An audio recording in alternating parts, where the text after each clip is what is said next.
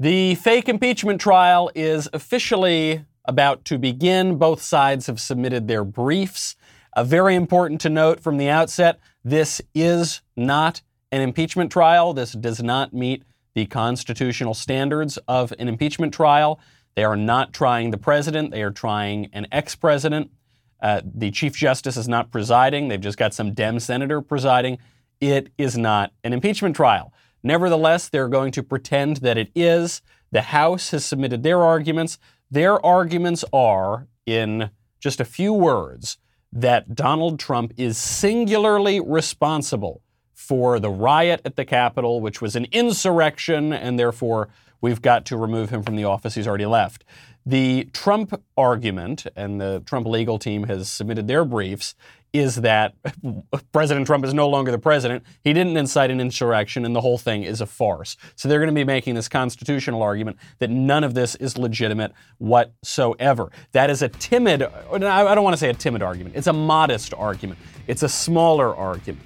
It's not making claims about voter fraud. It's not making claims about the Biden administration. So the question for all of us is, will this Trump impeachment trial, fake or real, be the greatest show on earth? Will it be Trumpian? Will it keep us all glued to our seats? Or will it fizzle out? I'm Michael Knowles. This is The Michael Knowles Show.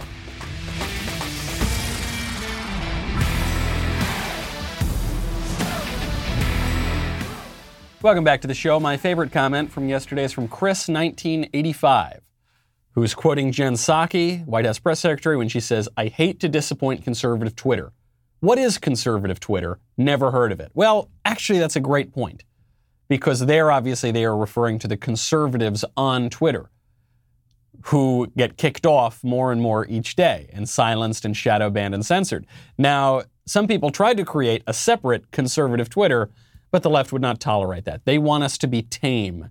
They want us to be easily controlled. They want us to be pliable. Some Republicans, even in Republican leadership, are going along with that. Some are not. And it's why this impeachment issue, even if it's a fake impeachment trial, it's why this impeachment issue and this Trump issue is going to have a very, very, very long tail.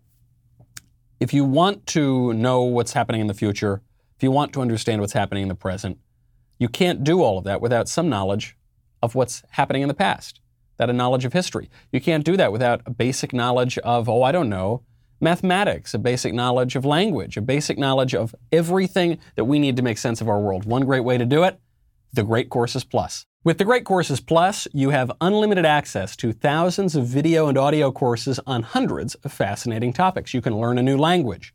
You can discover what Einstein got wrong. You can even gain valuable insights into your own public persona. There is something for everyone. I myself recommend checking out their new course, 1066, the year that changed everything. What changed in 1066? Well, you're going to have to check out The Great Courses to find out.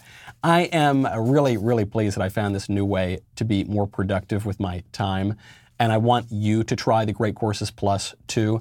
You can, one aspect of this that I think is really terrific, you can start by listening to it, right? You're listening to The Great Courses on your phone, then you continue watching on your TV, then you can watch it on your computer. It's just, you can move it around. It's a really great way to spend any of that free time you've got. The Great Courses Plus will offer you a free month of unlimited access at this URL, thegreatcoursesplus.com/Knowles. That is a whole month to learn anything you want for free. Sign up now. That is thegreatcoursesplus.com/Knowles. I love The Great Courses Plus. Go check them out. Trump never seems to go away. Trump, I'm glad. I miss Trump. I'm sort of glad we're going to get to see him on TV. The left has completely shut him up, deplatformed him, taken him out of life, but they can't let him all go all at once because they need him. For some reason, Trump represents something that will not go away. It represents, he represents this debate over the direction of the Republican Party and ultimately the direction of the country. Now, you know, there is someone in House Republican leadership who voted to impeach Donald Trump. I know this seems completely insane that the Republican Party, which overwhelmingly supports Donald Trump still, majority of Republicans, according to recent polls, want him to be the nominee in 2024, okay?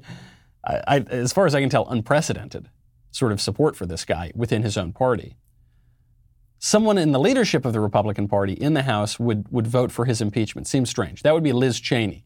Now, Mitch McConnell, Senate Majority Leader, has come out and defended Liz Cheney. He says Liz Cheney is a leader with deep convictions and the courage to act on them. Okay. That's it? That's all you can muster? Barack Obama is a leader with deep convictions and the courage to act on them. He is a leader. Some people took issue with this when I pointed it out on the internet. Said, no, he's not a leader. He's a terrible person. Yeah, terrible people can be leaders. World history is rife with examples of that. He is a leader. He led. He was president of the United States. He won re-election. He changed the country. He was extraordinarily influential. He has deep convictions, and he had the courage to act on them. That in and of itself does not qualify somebody to be in Republican leadership. The question is, what are the convictions? The question is, where are you leading your followers? And the question regarding Liz Cheney right now is, do Republicans believe that this woman and her convictions and her leadership best represents their party? It's hard to imagine how.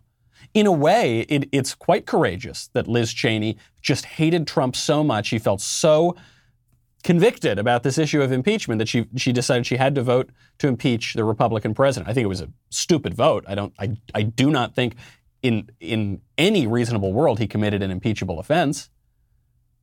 A second impeachable offense. Don't forget it was the second impeachment vote against Trump. But fine, Liz Cheney thinks that. That's fine. If she's going to take that courageous vote, she's got to deal with the consequences. Namely, she is not fit for Republican leadership. She does not represent the views of the Republican Party. She might represent the views of a certain type of leadership class. You see, George W. Bush came out and defended Liz Cheney. Mitch McConnell now defending Liz Cheney. Fine. I'm not saying kick her out of Congress. I'm not saying kick her out of the Republican Party. In a way, it's sort of admirable that she has that courage of her convictions. It's too bad because her reasoning was extremely flawed when she took that vote. But fine, great. She's got that courage, got those convictions. Now you need to deal with the consequences of that. It's preposterous. And presumably she's going to remain in leadership. I don't see a major revolt. The only congressman, the only prominent Republican who's really come out and said Liz Cheney doesn't belong in leadership is Matt Gaetz. But assuming that's not enough, assuming she stays in leadership, this is going to increase the divide between the GOP leadership class and the GOP base. Your courage matters and your leadership matters, but you need to have the right convictions. This is something we've talked about a lot on this show, how we've tricked ourselves for many years into thinking that all that mattered was the form of politics. The substance of the politics didn't matter. So we support free speech. We don't support saying anything in particular, but we just support free speech. We support religious liberty. We don't believe in anything ourselves, but we just support religious liberty. That's not enough. The left has form and substance in their politics, and it's really dangerous, but it's very effective. And we need to get a little bit more courage. I'll give you an example of one of the radicals in the Democratic Party, Raphael Warnock, this radical leftist, a socialist, who, when he was helping to run a church, invited Fidel Castro to go there, who said that you can't serve God in the U.S. military, who said many, many radical things in his life. Raphael Warnock just came out and said that we need to institute widespread unsolicited mail-in votes forever. This is essential to voting integrity. He pushed back against people who were trying to do the opposite. He said, this is shameful. We need to swiftly pass the For the People Act. Goodness gracious. In the whole scope of shameless legislation names, and a lot of them are pretty shameless, For the People Act, give me a break, to strengthen access to the ballot and prevent voter suppression from silencing our voices. And you can, if you want to actually interpret that into English, he wants to take away election integrity measures and make it easier for Democrat machines to steal elections. That's what this whole thing is about. We, Republicans, need to get serious about this and get tough, and it's going to require us to actually put our convictions on the table and come out and say we need to get rid of widespread mail-ins, make them illegal in places. We need to get rid of the drop boxes for the ballots, make those illegal. We need to take election season and get rid of all those extra days where you can vote and make it election day again. This is possibly an existential matter for our representative government. And I know a lot of Republicans are not going to want to do it, because here's what they're going to say. They're going to say, Michael, if with all these things, all the mail-in and the drop box and, you start voting 18 months before Election Day, if that will encourage even one more person to vote, well, don't we have to do that? Because we have to increase the voting for everybody, people who are unwilling to get themselves out of bed and actually vote on Election Day. We need them to vote. No, we don't. We don't. And all of that is sort of a facade to cover up the purpose of these measures, which is actually to get rid of election integrity. We need to come out there and be able to say that. Now, the most persuasive argument for this, I think, is that every illegal vote that is cast disenfranchises a legal voter. So actually, the real voter suppression is getting rid of election integrity and promoting fraud. But I don't know that the persuasion is really the key here. Did you ever notice this with the left? The left has such radical plans. I mean, within the first week or 2 weeks in Joe Biden's administration, he obliterated girls' sports and the women's bathroom, right, through executive order. Not very popular stuff. But the left doesn't care, because what the left lacks in persuasive power, they more than make up for, in the willingness to exercise the political power that they've given or that they've outright taken. And Republicans don't have that. We love persuading. We love talking about the free marketplace of ideas. We love think tanks. We love debates. We love all that sort of stuff. I'm persuading right now, right? This is one of the few areas that conservatives have any sort of leverage in, is in certain small segments of alternative media. But what about the elected guys? What about the guys working in the government? Why can't they do their job? Namely, the exercise of the political power that they've been given. Because we can persuade and persuade and persuade until we're blue in the face. If we're not willing to actually exercise political power, that will all be for naught. And if we don't fix this election integrity issue, we're not going to have very much political power in the future, at least not in the races that count. There's a headline out of 538. This is Nate Silver's publication. It's called, "Where Did All the Bellwether Counties Go?" Here, Ryan Matsumoto, who is the author, is examining how all those bellwether counties that have predicted the presidential elections for decades, the vast majority of them somehow got it wrong in 2020. Isn't that a little strange? What does that say about the 2020 election? Well, we'll get to exactly what it does say, because the answer doesn't have to be conspiratorial. It's right in front of our faces. This is a time of great instability. And it's instability in politics, it's instability in the stock market we've seen. It's a great time to look into investing in precious metals. Here's something new. You know that the price of gold has been skyrocketing lately. Well, there is a new way to buy gold through a company called Acre. Acre lets you subscribe to gold bars for as little as $30 a month. You pay each month. Once your gold stash reaches the price of their gold bars, they will discreetly ship Acre gold to your house. Great way to invest in gold when you think, bar of gold costs a ton of money, and I don't have a ton of money lying around. Well, now you can invest in that kind of physical gold in a way that will work for you. Also, you know how there's a nationwide shortage of ammo right now? Well, Acre is crafting, I kid you not, a solid gold 24 karat 9mm bullet. You cannot find anything like these on the internet. They're only making 1,000 of these, so they're going fast. These are the first products coming out of Acre's new special products division. To be clear, these are not shootable bullets. I don't know why you'd want to shoot a solid gold bullet out unless you're trying to kill a werewolf or something, but I would just keep it. It's a nice investment. It looks really cool. Visit getacregold.com/Michael and start investing in physical gold today. Make sure you go to this URL because Acre is giving away a gold bar. To qualify for the giveaway, just tweet or post why you should be the recipient. Mention @get get_Acre. That is getacregold.com/Michael. Thank you, Acre Gold, for supporting the show. You know, I've mentioned that I have enjoyed keeping a portion of my portfolio in precious metals. A lot of conservatives enjoy that. Now more than ever, I think it's a pretty appealing option. Go check out Acre Gold. So 538 wants to know, where did all the bellwether counties go? From 1980 to 2016, 19 counties voted for the winner of the presidential election every single time. The most impressive of those was Valencia County, New Mexico, which voted for the victor in every presidential election from 1952 to 2016. But in 2020, 18 of these 19 bellwether counties voted for Donald Trump. Just one, Clallam County, Washington, voted for Joe Biden. So then they spend lots and lots of ink asking, where did the bellwether counties go? Where did they all? Isn't that so weird? Facts like this will buttress people who have questions about the presidential election.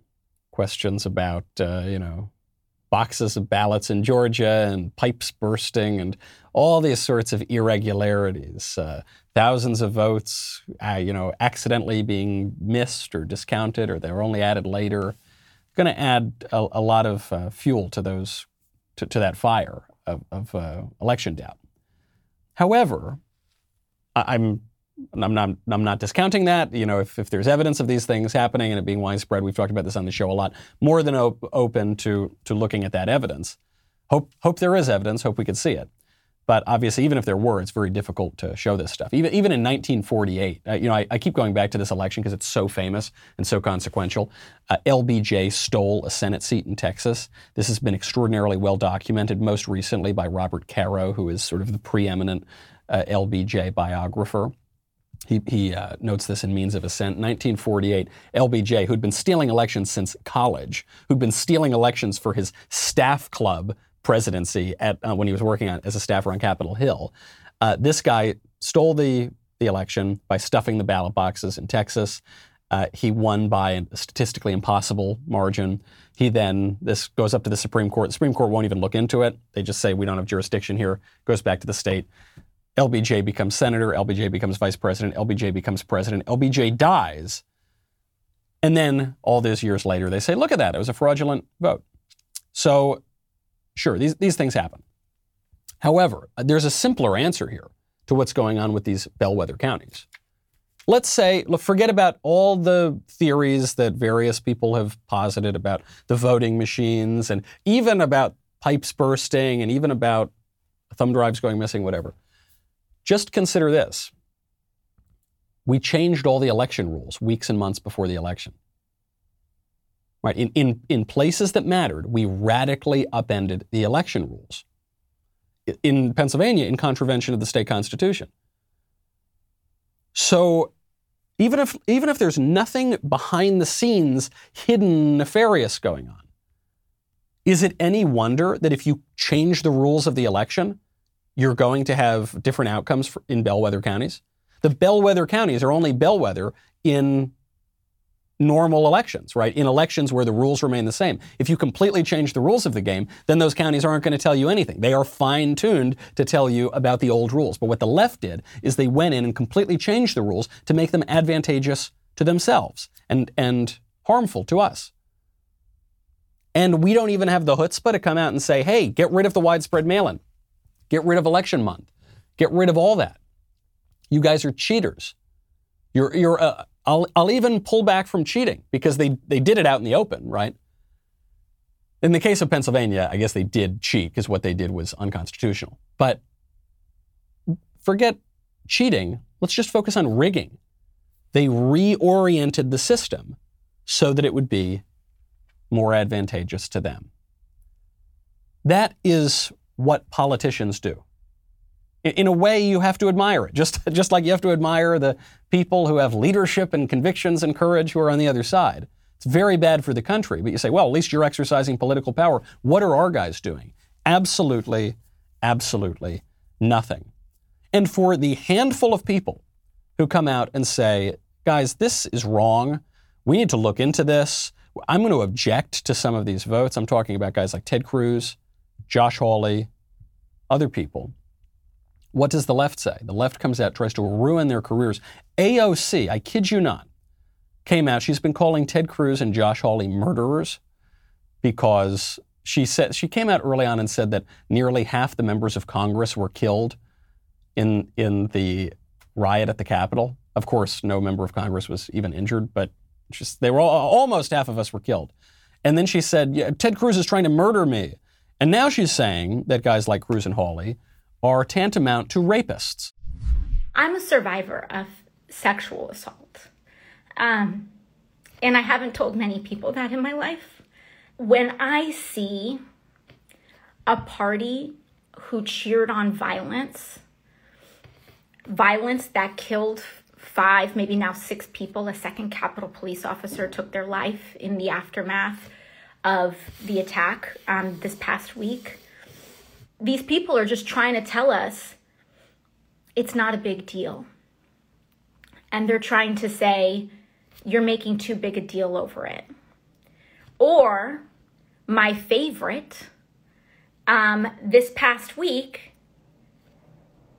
Ted Cruz and now Representatives Chip Roy and, oh, by the way, some of the other representatives who actually encouraged people to threaten members of Congress or tweeted out the location of the speaker are now telling me to apologize for saying and speaking truth to what happened. These are the tactics of abusers. Or rather, these are the tactics that abusers use. I don't know why she makes that distinction because it means the same thing. So she's saying Ted Cruz, because he followed a constitutional process and voiced his objections to some of the irregularities on the record, he's a murderer. He tried to murder me. And when Cruz and Hawley and some of these other guys came out and said, apologize to us. You can't call us murderers. That's so wrong. She says, oh yeah, you're rapists too. She says, I was sexually assaulted. I've never told anybody this, but I was sexually assaulted, and you are just like rapists. So I guess the breaking news here is that AOC says she was sexually assaulted. The question you have to ask is that true? Maybe it was true. I don't know. If people make that kind of a claim, it's a claim you want to take seriously. The trouble with AOC is that she's a pathological liar. She's lied brazenly about not just public policy in a way that even PolitiFact has given, PolitiFact is a left-wing outlet. Even they have given her some difficult ratings because she's just lied about, defense spending or immigration enforcement. She's lied about the apocalypse, saying the world's going to end in 12 years. But even more to the point here, she's lied about core aspects of her biography that very few people pointed out. I was one of the few people that was able to point this out because I grew up in the town next to AOC at exactly the same time. So AOC, when she was campaigning, pretended that she was raised in the Bronx. She was not. When she was very, very little, she lived in the Bronx, but then she grew up in one of the wealthiest counties in the country. I know this because I lived in the town right next door, and she lived in the town that was wealthier than my town. And she went to very, very good schools. And then for college, she went to a very expensive private school. So she was portraying herself as Jenny from the block. She got called out for it. And she's never given a good answer on that. So is this story that she's telling true or not? It could be, but it's just, you can't take it as gospel truth when somebody has a proven track record of lying, even about fundamental aspects of her biography. The other reason that we have to be skeptical here is because she's being so flippant. She's being so glib about what I think is a serious issue. Right? Rape is a pretty serious issue, guys. It's about as serious as they get. And she is using this, something we've never heard about before. She's using it as just a cudgel to attack Chip Roy and Ted Cruz. She's saying, you guys are like rapists. That's not the language of somebody who takes that issue seriously. So she won't take it seriously. I will take it seriously. She'll trot it out for a cheap political shot. I want to take it much more seriously, I think, than the left does, because there is right now a group of women who are accusing Marilyn Manson, this pretty famous rock star from the 90s, and I guess he's still pretty famous. They're accusing him of abuse. And this term sexual assault, which has only been popularized in recent decades, so it's broader than the term rape, but it does raise big questions about our sort of sexual environment, about our legal regime on this question, and on where exactly the problems really begin. Because the left has all the wrong answers on this. But I think if we pursue the issue a little bit, you'll see where the seeds of this kind of culture were planted. Because in a way, I can't believe I'm saying this, in a way the left has a point. They just don't have the point they think that they have. We'll get to that in 1 second. You know, if you want to check out misinformation, if you want to check out people telling lies, you need to look no further than the current occupants of the White House. And yet, ironically, the White House is saying they're going to crack down on misinformation. You can hear about this on Ben's show. He will break it down point by point. Earlier this month, you know, we released our first film, Run, Hide, Fight. This was exclusively for Daily Wire members. You can now catch it over at dailywire.com, on our mobile app, on our streaming app at Apple TV, Roku. If you're not a Daily Wire member yet, if you use promo code RHF to get 25% off, you can join. You can watch the whole movie. It's got like a 0% critic score, but it's got like a 93% audience score. Go to RHF for 25% off. We'll be right back with a lot more.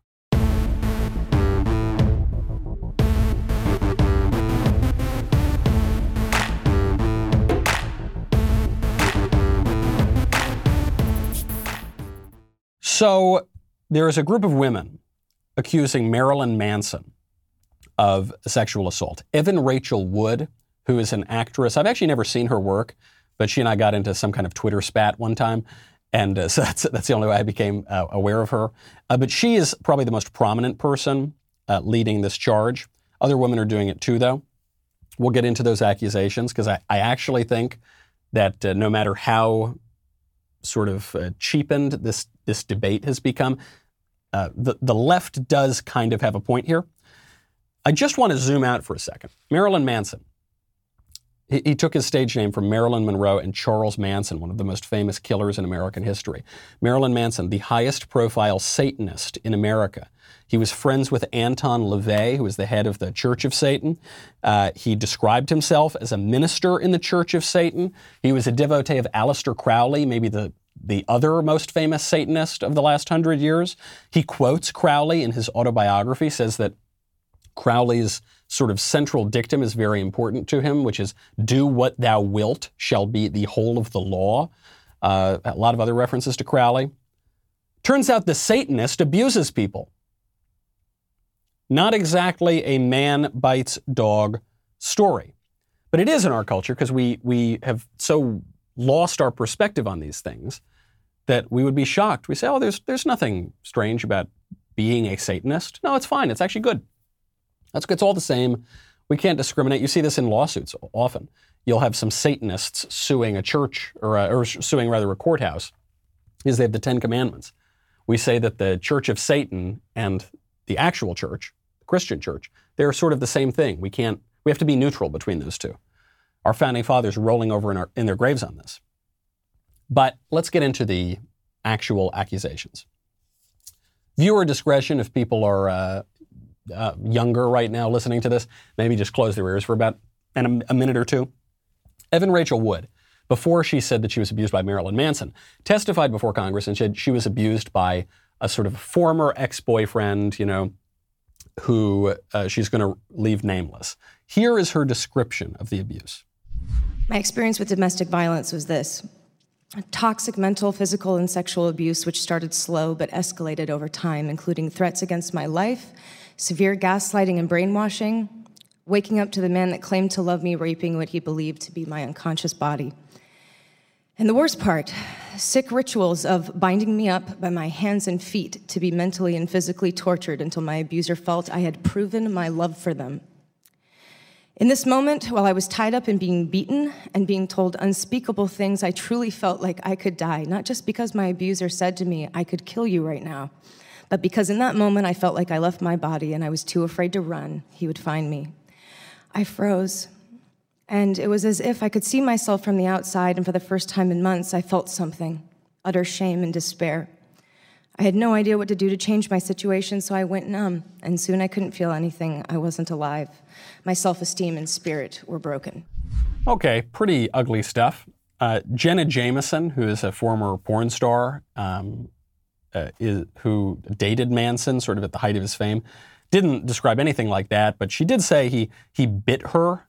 You know, he was very into like biting and sort of a bruising and painful way, and said that he had fantasies about burning her alive. So I guess it does kind of jibe a little bit with what Evan Rachel Wood is describing about the unnamed ex-boyfriend.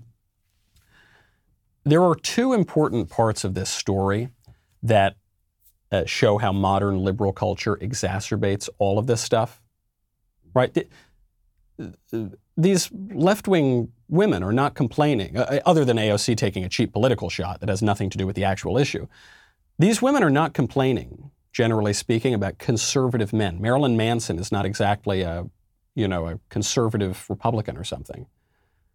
They're complaining about people who buy into this leftist idea. The Me Too movement is focusing on all these leftist dudes, from the sort of least serious accusations. You think of like Aziz Ansari, where they're basically describing this like very crass bad date, or all the way up to Harvey Weinstein. These guys are liberal Democrats, right? So it's whatever the issue is, if it has a political dimension, the political dimension is going to be on the left. In the case of Jenna Jameson's descriptions here, and in the case, at least in part, of Evan Rachel Wood, the sick behavior that they're describing was consensual, right? When Evan Rachel Wood's talking about, and we had this ritual that we would do, so we'd do it multiple times, right? If it's a ritual, where he'd tie me up and beat me and say all these horrible, terrible things to me, and it was ruining my self-esteem, but that was obviously consensual. And there are even many people on the right now, certainly the left says this, but even many people on the right who say, look, if it's consensual, it's totally cool. That is the highest political good, is consent. Look, as long as you two consent to it, you can do whatever you want. There's nothing about it. But actual conservatives, conservatives who understand that there is a transcendent moral order, realize, no, things can be done consensually that are still extremely wrong. On paper, not the first part about waking up, but all the rituals, what Evan Rachel Wood is describing was consensual, and it was still wrong. And it was wrong for her to consent to it, I suppose. I mean, wrong just because of how it obviously hurt her and tore her up inside. But it was wrong for the dude, even if he got consent, to do it. It just remains wrong. Consent is not enough. There is a higher good than consent. The second aspect of this, though, that sort of overturns this leftist prevailing notion about sex, is this shows that sex is not a casual thing. The culture that we're all living in, the ubiquitous culture, especially on college campuses, but especially just among young single people, is that sex is kind of casual. It's basically like a handshake. Well, now handshakes are illegal because of COVID, but so I guess it's even more casual than a handshake. And it's totally fine, and you go and you just hook up with whoever you want, and then next day is no big deal, and nobody gets hurt because it's consensual, right? It does tie into that issue. And that's just obviously not true. And here's how I'll show you it's not true. The punishments for sexual assault are more severe than punishments for simple assault, right? If I go up to some dude on the street, or we're in a bar or something, and we're talking and we're getting angry, and I punch that guy in the face, I'll get in trouble. That involves some punishments. But the punishments are not as severe as rape. Why? Because sex is not just a casual thing. If it were, simple assault and sexual assault would be indistinguishable. But sex is a very serious thing. It's very significant. And it's not even purely a physical phenomenon. It has a spiritual component too. And I know that liberals, and the modern left in particular, and even some segments of the right who are a little more licentious, don't want to admit any of that because, I don't know, because some of this stuff is fun, when it's happening and when everyone's doing it. But nevertheless, that is true. There are these scare tactics that go around like college campuses, and they've become very popular over the last 30, 40 years. The statistics you'll hear is that 1 in 4 women or 1 in 5 women on college campuses will be sexually assaulted while they're there. They'll be raped while they're on campus. That is obviously not true. If that were true, no parent would ever send his kid or her kid to college. Right? You wouldn't. If someone would say, "Hey, We've got a great place where your daughter can read Aristotle. They're probably not anymore. They'll probably read Ibram Kendi or something now. But we got a great place where your daughter can go. She'll read some books. She'll get a credential. 1 in 4 chance, though, that she'll be the victim of rape. Would anybody, if anybody actually believed that, would they say, oh, okay, sign me up. Where do I sign up? Oh, and I get to pay $250,000 for the privilege? Great, terrific. No, of course nobody believes that. But those numbers come from these sort of activist surveys. I detail some of this actually in my upcoming book, Speechless, Controlling Words, Controlling Minds, which you can pre-order now. It's not coming out for a few months though. One of the tricks to some of these surveys is that they'll ask women, describe these experiences, describe if you believe you're a victim of rape or sexual assault, and then they will, after the fact, define many women who do not think that they're victims of rape as victims of rape. And the reason that they'll do this, or rather the theory that they're pushing as they do this, is this idea of false consciousness, which is a Marxist idea that became very prominent in the 1970s with second wave feminism. It's become very prominent with the rise of things like critical race theory, which people have been talking about over the past few months, that you are not aware of your own oppression. So you need to have your consciousness raised. This was a ritual of the New York radical women's groups. And when your consciousness is raised, you'll realize how oppressed you are. There's actually a funny essay about this where a woman describes how she went to a New York radical women's consciousness-raising party. She says, when I showed up, I was totally happy. I was just a regular housewife. I was totally happy.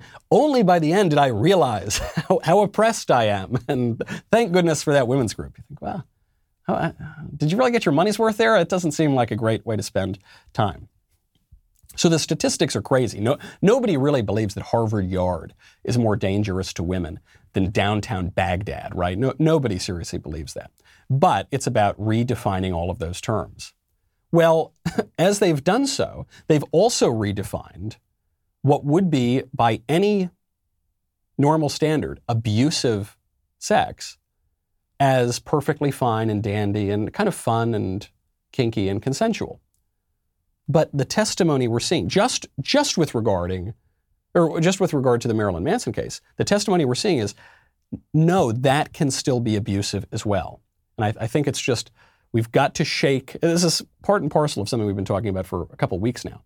We've got to stop pretending that consent is the be-all and end-all. There is something higher. It's not even just, it ties in with the idea that it's not just that we protect freedom of speech. That's great. You need something to say. You need to believe certain things and exclude other things. It's not just about consent. You have to, it depends what you're consenting to. The acts themselves really matter. Speaking of strange sex and double standards on all of this, Twitter is permitting the Turkish interior minister to remain on their platform, even though the Turkish interior minister said very offensive things about gay guys. He tweeted out, quote, "Should we tolerate the LGBT deviants who insult the great Kaaba? Of course not." That was Interior Minister Süleyman Soylu, referring to a shrine in Mecca. Now, should we take down this guy's tweet? I don't really care, right? What do I care about the Turkish Interior Minister? However, what I do care about, regardless of his culture or his country or the Minister of Turkey, I care that Twitter is going to let that tweet remain up, but they're going to take down the tweets of the duly elected sitting president of the United States at the time, Donald Trump. And not just that, they're going to take him off the platform. Twitter is going to give greater deference to the interior minister of Turkey than they are to the president of the United States. And actually, one thing I really love about this story is it shows that the left does not particularly care about, say, LGBT people or whatever fashionable grievance group they're focusing on at the time. They care about the exercise of power. It's just a negative campaign against the United States, against tradition. So this guy tweets out this offensive thing about LGBT people, but it doesn't, if they take him down, that's not going to look good. It's going to look like, wow, maybe the United States has a better view on something than people around the world. And so we're just going to leave it up. We're just going to leave it up. And it's better, it's in the public interest to leave up these statesmen. Oh, well, you don't really believe that because you took down Donald Trump. Which is why I am so sick and tired of hearing about cancel culture. I'm sick and tired of hearing about it. Cancel culture is a slogan, and like all slogans, it refers to something real, but the slogan itself should be basically disregarded. Kind of like pro-life. You'll hear people say this. They'll say, "You're pro-life, huh?" Yeah. Yeah, but you support the death penalty? What a hypocrite.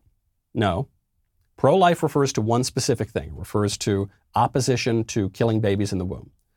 There are other questions about life that come up. I don't believe that I still think the civil authority has the right to kill criminals. I don't think that we can eradicate death.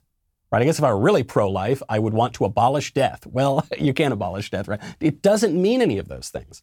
It's a slogan that refers to a specific thing. We can talk about those other things later, but that's not what we're talking about here. Same thing with cancel culture. Cancel culture refers to a specific phenomenon of leftist censorship and ostracism of anyone who contradicts politically correct orthodoxy. Have conservatives censored liberals before? Yes. McCarthyism is a great example. McCarthyism, a very good thing. Perhaps we'll get to that at some later point. But sure, yeah, absolutely. Does that mean that we can say whatever we want, whenever we want? There's no limits on free speech? No, that's never been true in America. But we're talking about something specific. The issue that is going on right now is not conservatives censoring leftists. It's the opposite. So let's focus on that issue. But the left doesn't want to have that honest argument. It's why they resort to these cheap, ugly tactics. You see it from AOC. You see it from all sorts of bad faith actors on the internet and in the public square. And there's no reason to engage in that debate. No debate in that context is possible. BLM has been nominated for a Nobel Peace Prize. Some people are calling it the Nobel Mostly Peaceful Prize. I think that is probably true. Everyone is very upset because BLM obviously was torching the country for like 6 months. Doesn't seem very peaceful. However, I think this is pretty in keeping with past winners. You've got Yasser Arafat, a terrorist from the Middle East, right? He won. So surely if he won, BLM can win too. Beyond that, you've got Barack Obama won. Barack Obama started multiple new wars. Al Gore won the Nobel Peace Prize. He didn't start any wars as far as I can tell, but he has supported a campaign of population suppression. He has supported abortion and contraception in the third world to keep Africans from having too many babies. That doesn't seem peaceful. Jimmy Carter didn't start any new wars. Kind of feckless. He didn't bring a ton of peace, but fair enough. So sure, BLM is up for this. A lot of conservatives are saying we should not nominate BLM for this. I would like to go further, and this ties into cancel culture. I think BLM should be canceled. We should not permit that organization to operate in the United States. It is a subversive organization. It is not only opposed to the structure of the U.S. government, but it actively tries to overturn those structures by setting government buildings on fire, by burning down businesses, by torching city after city after city. It is opposed in idea to the United States, and it is opposed in practice to the United States because it attacks law enforcement and because it attacks all of these sorts of institutions. It is a subversive organization. It should be prosecuted under the Smith Act. We were just talking about McCarthyism. The Smith Act is an act that was popular and actually used in the mid-20th century before the Supreme Court watered it down to prosecute communists because you can't be an open subversive. You can't actively be trying to overturn the system. We can't tolerate that amount of free expression, the sort of expression that's going to overturn the entire system of free expression. Can't have it. Like Chesterton said, there's a thought that stops thought. That's the only thought that ought to be stopped. Same with Antifa. We should not tolerate Antifa. You might say, Michael, you're an authoritarian. Your views sound so My views are not in any way authoritarian. We've had these kinds of rules against sedition and subversive organizations since the very beginning of the country. My views are no more authoritarian than Thomas Jefferson's. My views are no more authoritarian than John Locke's, who wrote the letter concerning toleration. In the letter concerning toleration, John Locke says, atheists under no circumstances should ever be tolerated. John Locke is the father of liberalism. So I just don't want to hear it. I don't want to hear about illiberalism. I don't want to hear about authoritarianism.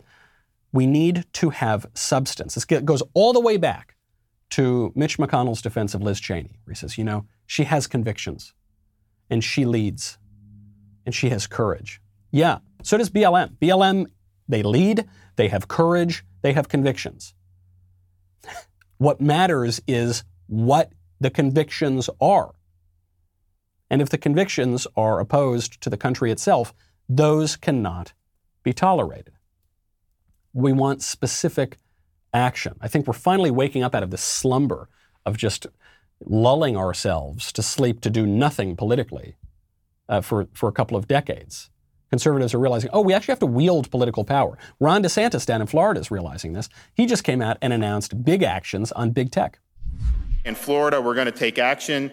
We're going to take aim at those companies and pull back the veil and make sure these guys don't continue to find loopholes and gray areas to live above the law. Under our proposal, if a technology company deplatforms a candidate for elected office in Florida during an election, a company will face a daily fine of $100,000 until the candidate's access to the platform is restored. Again, any Floridian can deplatform any candidate they choose. You simply unsubscribe, and it's a right that I believe belongs with the citizen. Further, if a technology company promotes a candidate for office against another, the value of that free promotion must be recorded as a political campaign contribution enforced by the Florida Elections Commission. And lastly, if a technology company uses their content and user-related algorithms to suppress or prioritize the access of any content related to a political candidate or cause on the ballot, that company will also face daily fines. Love this. This is actually the perfect issue to see what we're all talking about here.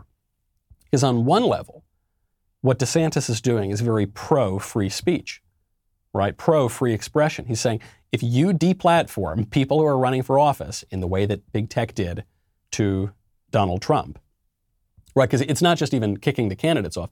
It's suppressing the news stories. It's taking away the Hunter Biden story, which Twitter did in the run-up to the election. It's then after the election, while it was being contested, kicking Trump off of the platform. In that way, very pro-free speech. But in another way, this is authoritarian. This is illiberal. This is suppressing the speech of the tech companies. Build your own Twitter. Build your own Google. No, that's just bunk. That's ridiculous. Give me a break. Big tech controls the flow of information around the internet. The internet is the public square.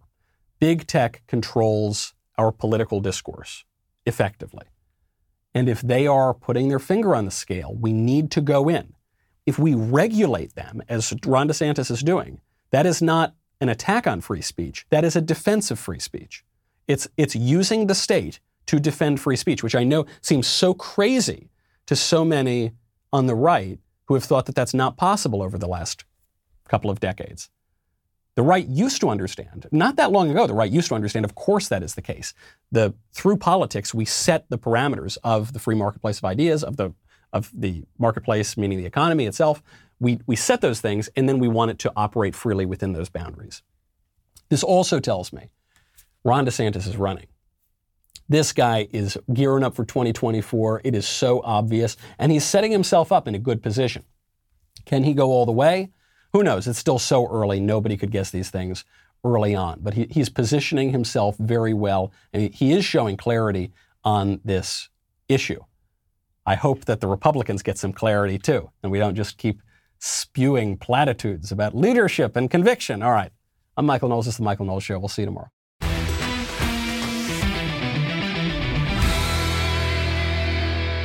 If you enjoyed this episode, don't forget to subscribe. And if you want to help spread the word, please give us a 5-star review and tell your friends to subscribe. We're available on Apple Podcasts, Spotify, and wherever else you listen to podcasts. Also, be sure to check out the other Daily Wire podcasts, including The Ben Shapiro Show, The Andrew Klavan Show, and The Matt Walsh Show. The Michael Knowles Show is produced by Ben Davies. Executive producer, Jeremy Boring. Our technical director is Austin Stevens. Supervising producers, Mathis Glover and Robert Sterling. Production manager, Pavel Vidovsky. Editor and associate producer, Danny D'Amico. Audio mixer, Mike Coromina. Hair and makeup by Nika Geneva. And production coordinator, McKenna Waters. The Michael Knowles Show is a Daily Wire production. Copyright Daily Wire 2021. The White House calls for big tech companies to censor so-called hate speech. Governor Ron DeSantis takes steps to rein in big tech, and a Maryland school district tries to instill anti-racism in preschoolers. All of that and much more today on The Matt Walsh Show.